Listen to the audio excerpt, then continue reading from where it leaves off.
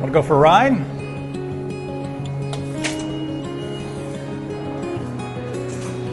Imagine an underground world made of concrete and steel, stairways and tunnels. Just enough light to see the signs on the walls. Suppose there were people who lived down here all their lives and were never allowed to visit the surface, and that these people were told from the time they were born that this world is all that exists. Wouldn't they believe what they're told to believe? Wouldn't they try to live like it's true? Suddenly a madman stumbles down the stairs and says to the people living here, "Don't you realize that you're underground? Don't you know that there's an amazing world right up those stairs, and that a tomb, no matter how spacious, is still a tomb?" But the people laugh at the man. They say, "We understand our world just fine without all your rambling about another. Go back to your flying spaghetti world, fool. We're the enlightened ones down here." And in rejecting the world above, they sink a little deeper into the world below.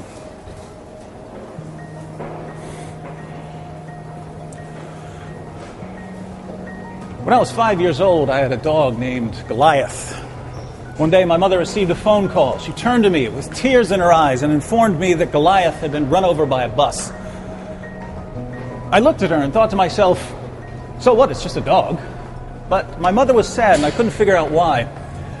I soon noticed that other people got sad when something died. It seemed really weird to me. Crying isn't going to change the fact that it's dead, so why are you crying?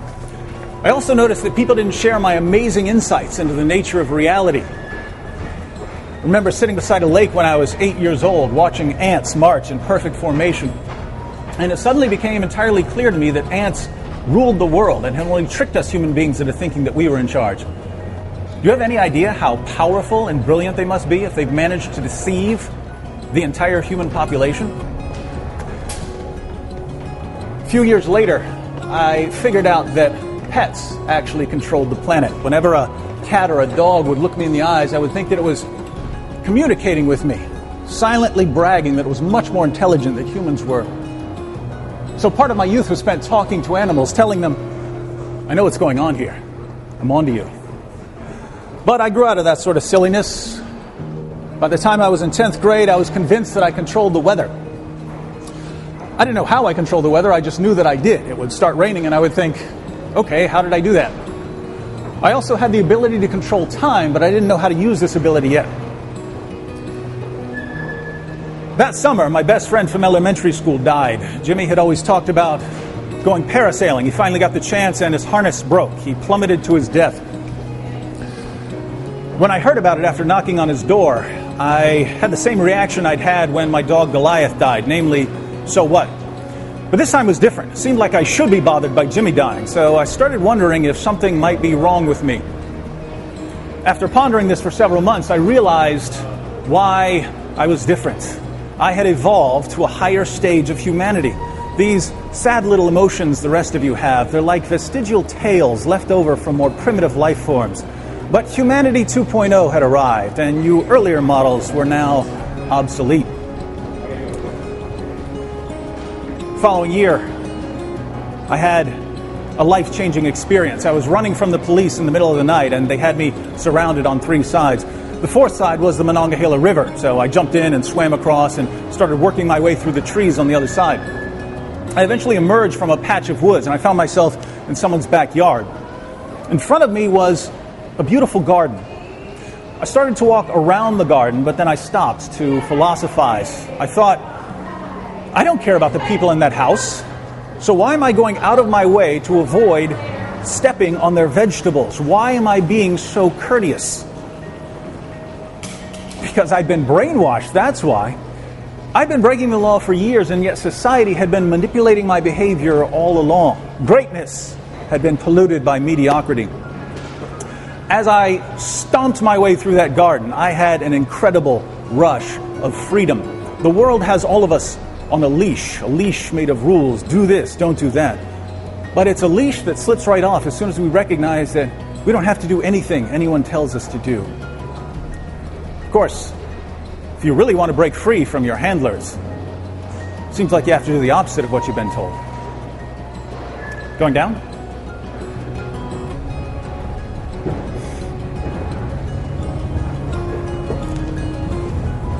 Started studying bomb building when I was 18. Nothing fancy yet. I got a copy of the Anarchist Cookbook. I learned to make pipe bombs. I learned to put together a homemade grenade launcher. I bought a book on disguises so I wouldn't be recognized. But it all felt a bit amateurish. So I decided to become a chemistry major in college where I could learn to build something a little more sophisticated.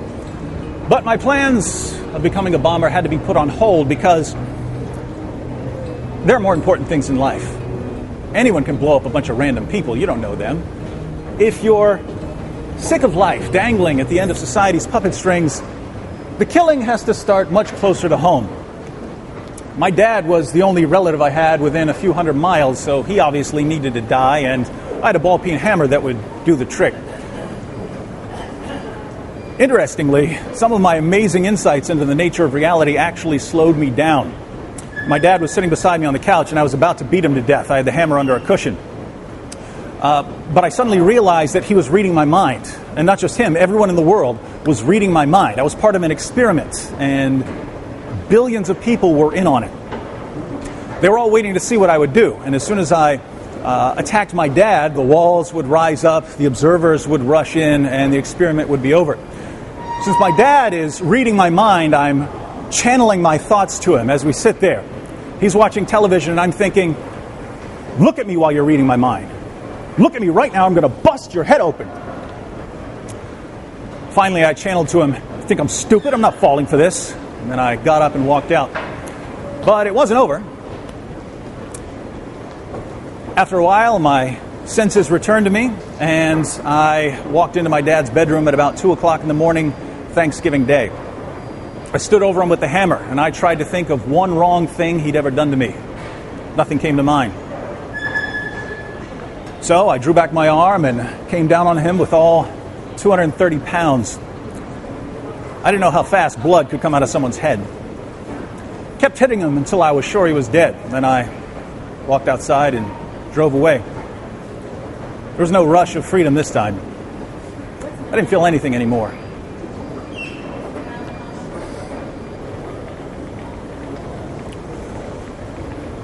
Did I mention that I was an atheist?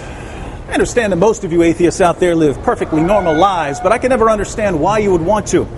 Think about it. We've got this massive universe, and over here is a tiny little crumb of a galaxy. Out of one of the spiral arms of this galaxy is a thoroughly unremarkable ball of hot gas. Circling this ball of hot gas is a pathetic speck of cosmic dust we call Earth, and crawling all over the Earth are these feeble, selfish, self-destructive lumps of cells constantly deluding themselves into thinking that what they do is so important. But the universe couldn't conceivably care less whether you love your neighbor as yourself or torture him to death for fun. So you might as well do whatever you feel like doing with the little bit of time you've got. And what are my atheist friends going to do with your 80 years or so?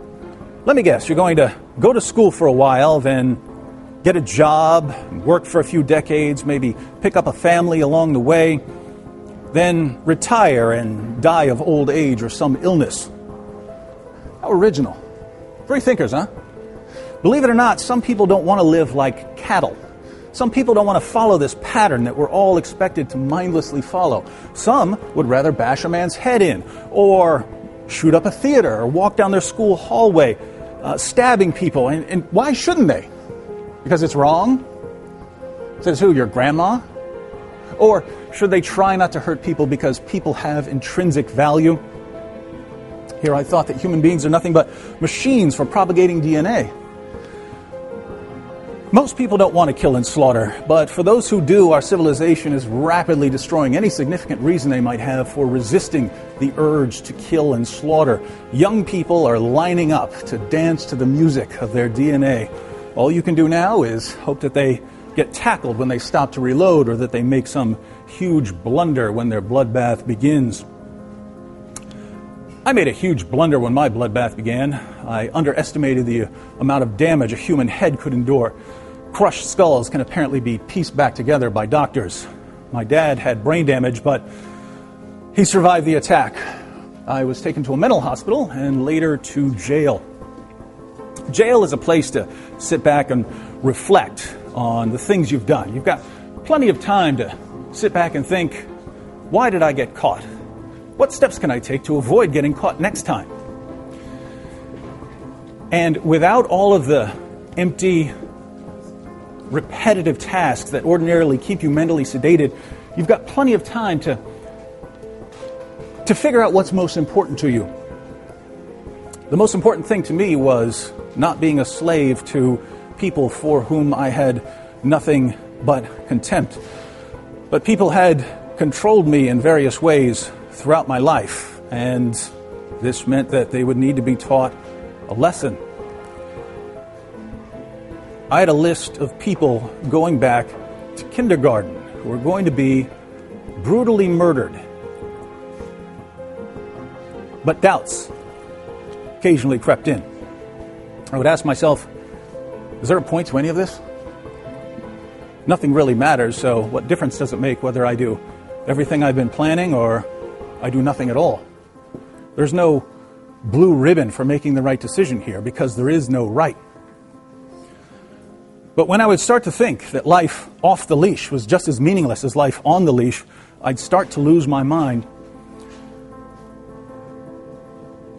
I was able to hold things together to some extent, mentally, because I had something to do. But if what I had to do was pointless, then holding things together was pointless. So I was at an edge, and there's nowhere to go but over it.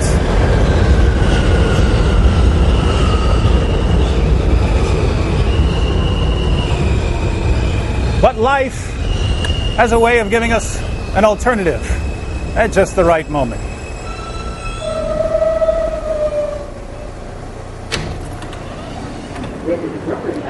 When a man's an empty kettle, he should be on his mettle. Yet I'm torn apart. Clear of the closing doors, please. Just because I'm presuming that I could be kind of human if I only had a heart.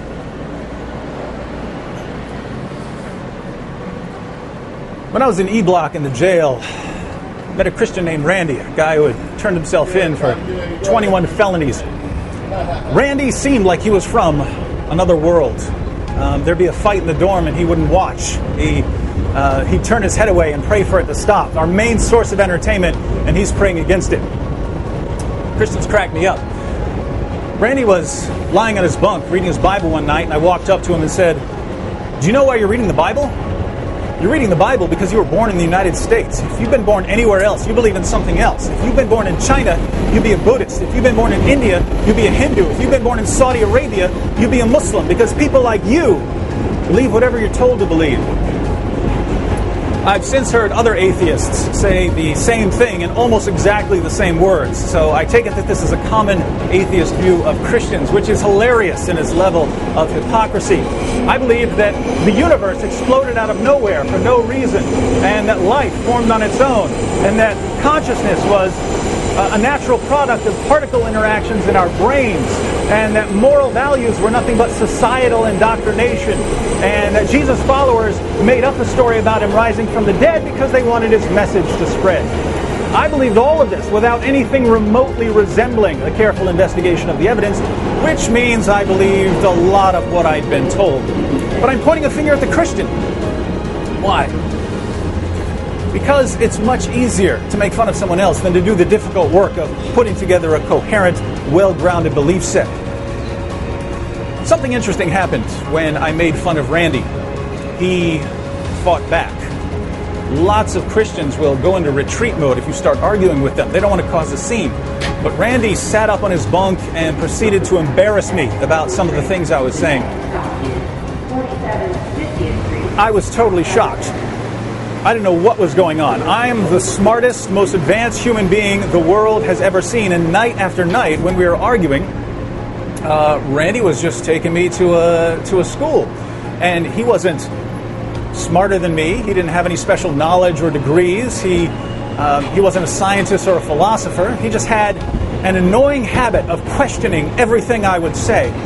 And when I would try to answer his questions about what I was saying, it would become clear to him and to me that many of my beliefs, when put into words, sounded really, really stupid. Things that made perfect sense when unquestioned made no sense at all when questioned. I became so frustrated by our arguments that I began looking for other ways to defeat Randy. I made fun of him for getting molested when he was a child. I saw his 12-year-old sister in the visiting room, and I said some things about her that I'm not going to repeat here. I'd keep messing with him until he got upset. And when he got upset, I'd say, "Look at you, getting angry at me. You call yourself a Christian?" Oddly enough, Randy and I became friends. We'd stay up all night playing cards, throwing a roll of toilet paper around like it's a football, and of course arguing about the Bible. But I was still looking for ways to defeat him at something, so we got into the world's first ever fasting battle. It wasn't a battle for him. He wasn't trying to outdo me at anything. But I was certainly trying to outdo him. Randy would fast for long periods of time, nothing but water. After a while, I joined in. And whenever he would complete a fast, I'd start my own fast and then go a few days longer than he did. For our first exchange, Randy fasted 1 week.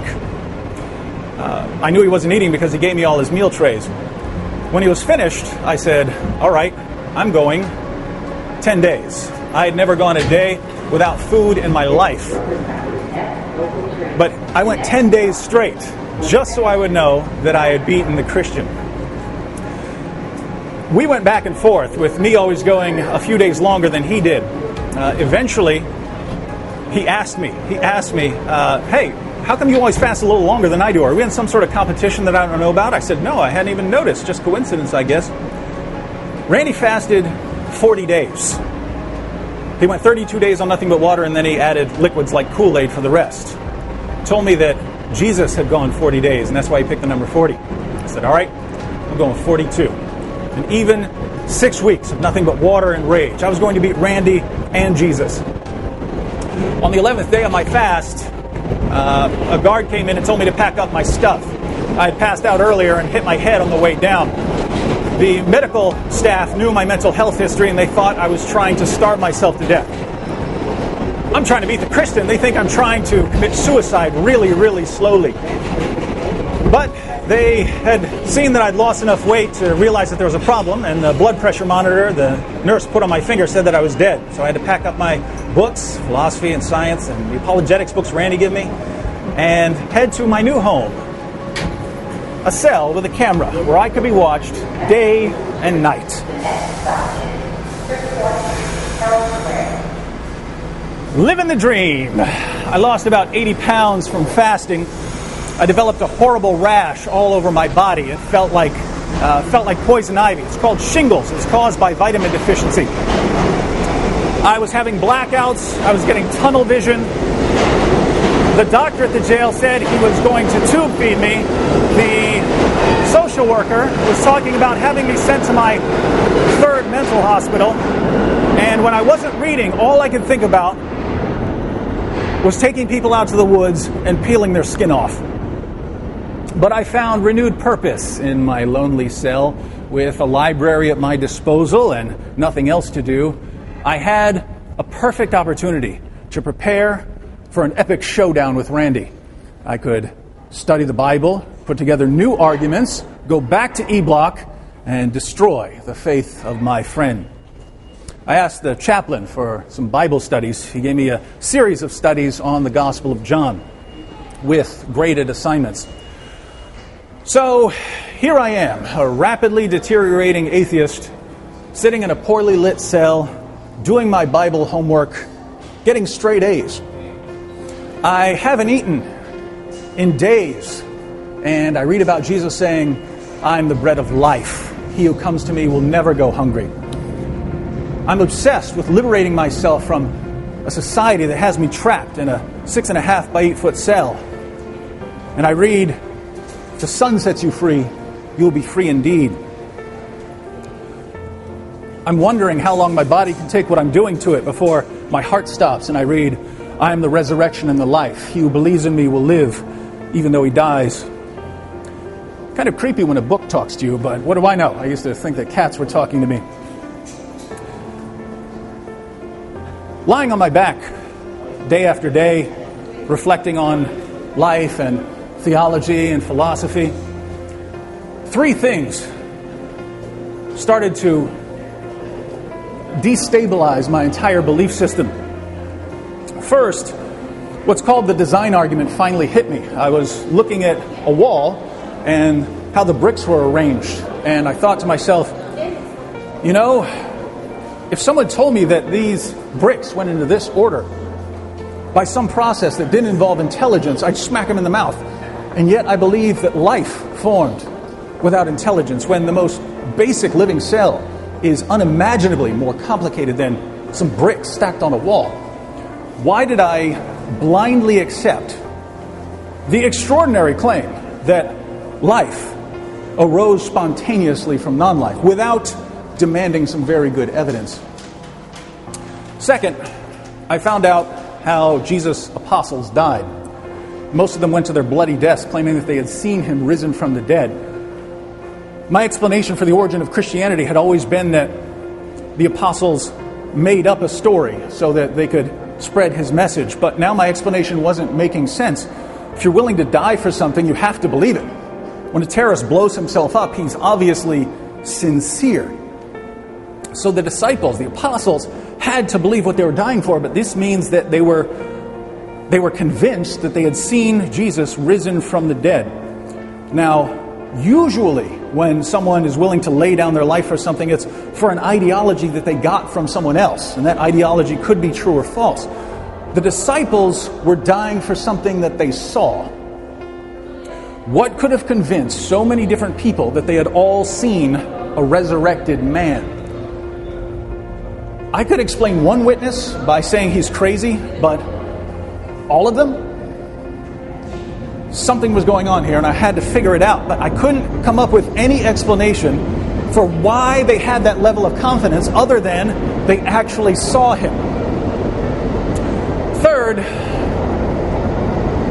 I started worrying that Jesus might actually be better than me. Now, if you're not a complete moral relativist or maybe one of the new atheists, it's probably obvious to you that Jesus is better than me. But I wasn't the clearest thinker on moral issues back then, so getting my mind around this was very difficult. Here's the problem that emerged. I had two beliefs that just didn't go together. On the one hand, I believe that human beings are lumps of cells, meaningless lumps of cells, and that everything we did was pointless. At the same time, I believe that I was the best, most important person in the entire world. How is it possible to be the best, most important, worthless lump of cells? If there were to be some sort of best person, that would require something like, a standard of good, and that would require something like God, and then someone like Jesus would be better than me. So my beliefs were breaking down at the foundational level. And once the foundations start crumbling, everything starts coming down. I went from believing that I was the best person in the world to thinking that I was the worst person in the world. And in a moment of clarity, it all just hit me, thinking, I'm a guy who once choked my friend until bloody foam came out of his mouth. I hit him with a shovel because he disagreed with me. I don't even remember what it was about. I used to watch my mom's boyfriend beat her, and I wouldn't lift a finger to help her. Not because I was scared. I was 200 pounds and I had a gun. I could have stopped it at any time. I just didn't care. And I was proud of the fact that I didn't care. I thought about what I'd done to my family, what I was doing to myself. They brought me food every single day, and I was starving to death because I wouldn't eat it. There were other starving people in the world, but at least they could think straight. I sat there thinking about torturing people. My skin was turning yellow. I was scratching myself bloody. What sense did it make to think that I'm the best at anything? When I was thinking about that situation, I just thought, it feels like I've just been stomped relentlessly into the ground. And when I thought that, I started comparing it with a little hospital stay about 1.5 years earlier. I got into a fight with 7 guys. I'm not saying that to be tough. They won that one. I got one of them. He hit me with a gun, and I hit him with these guns. And then his 6 friends got on me and got me on the ground and then took turns soccer kicking me in the head.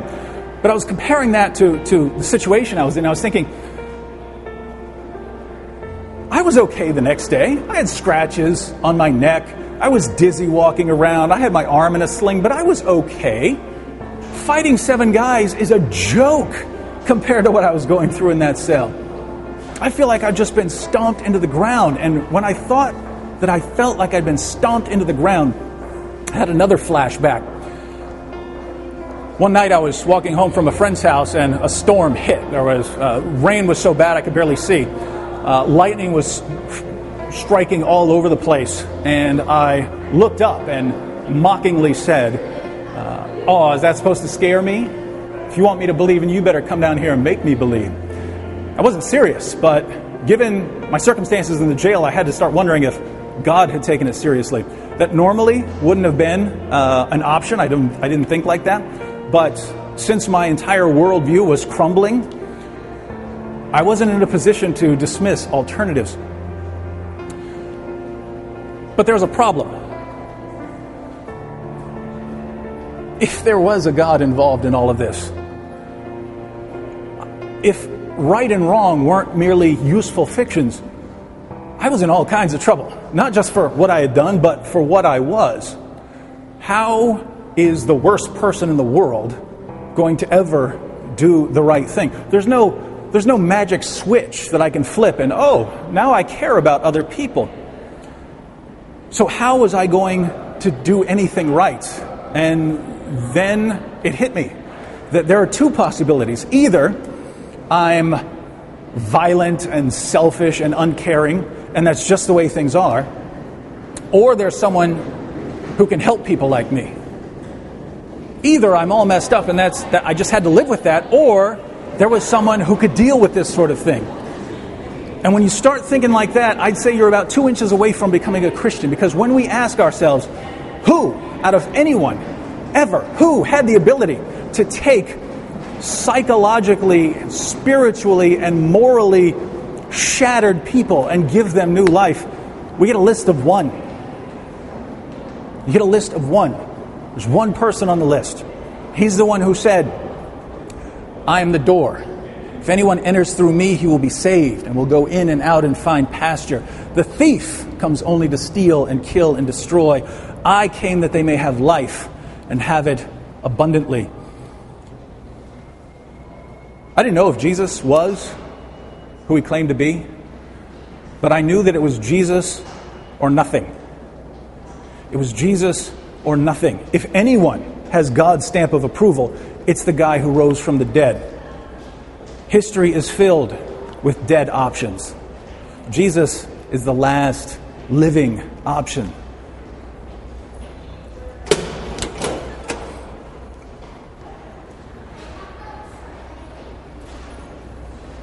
So I bowed down on my bunk, not sure of much of anything.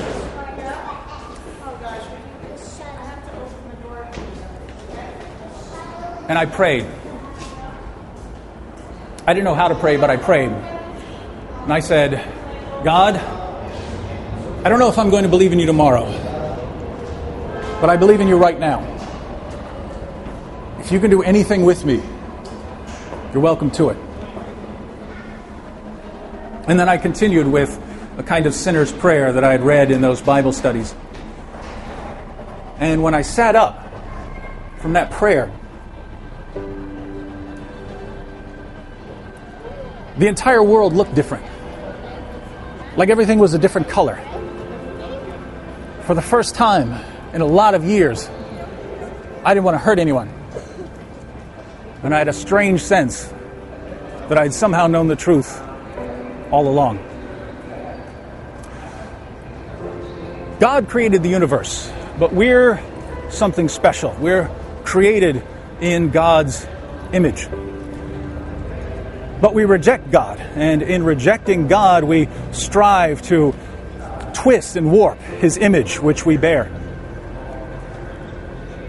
For years, I was willing to sacrifice everything for a kind of freedom, just a freedom from external control.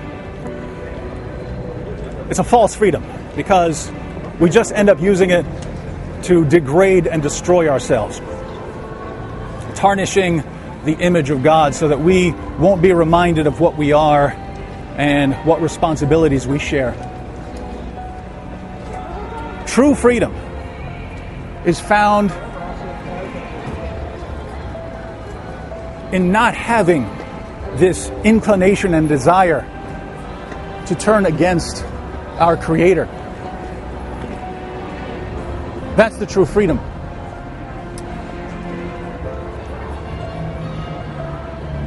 After I prayed, I felt like I had been fighting. Not figuratively fighting. I mean physically brawling my entire life, and that I finally had a chance to sit down and rest. That rest never went away.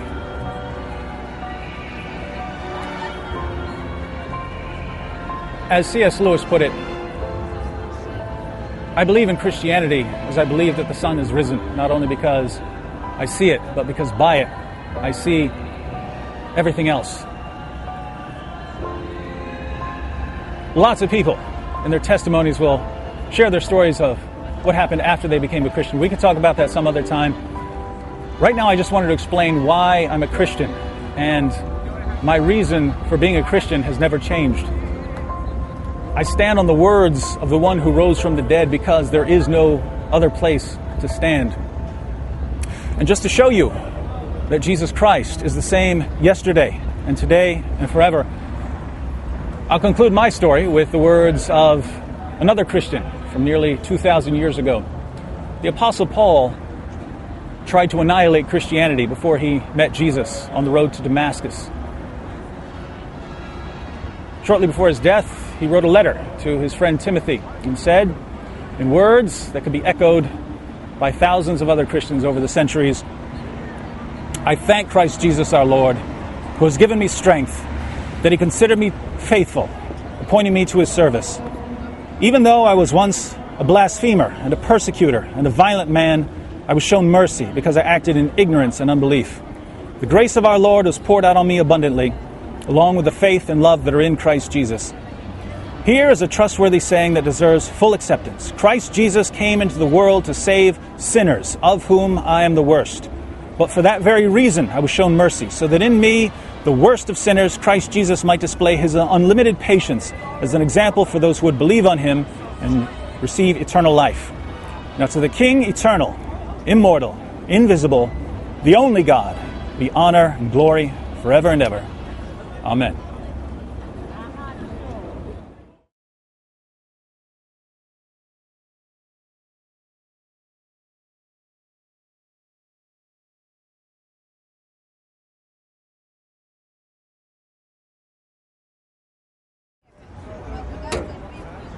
You ready for our interview?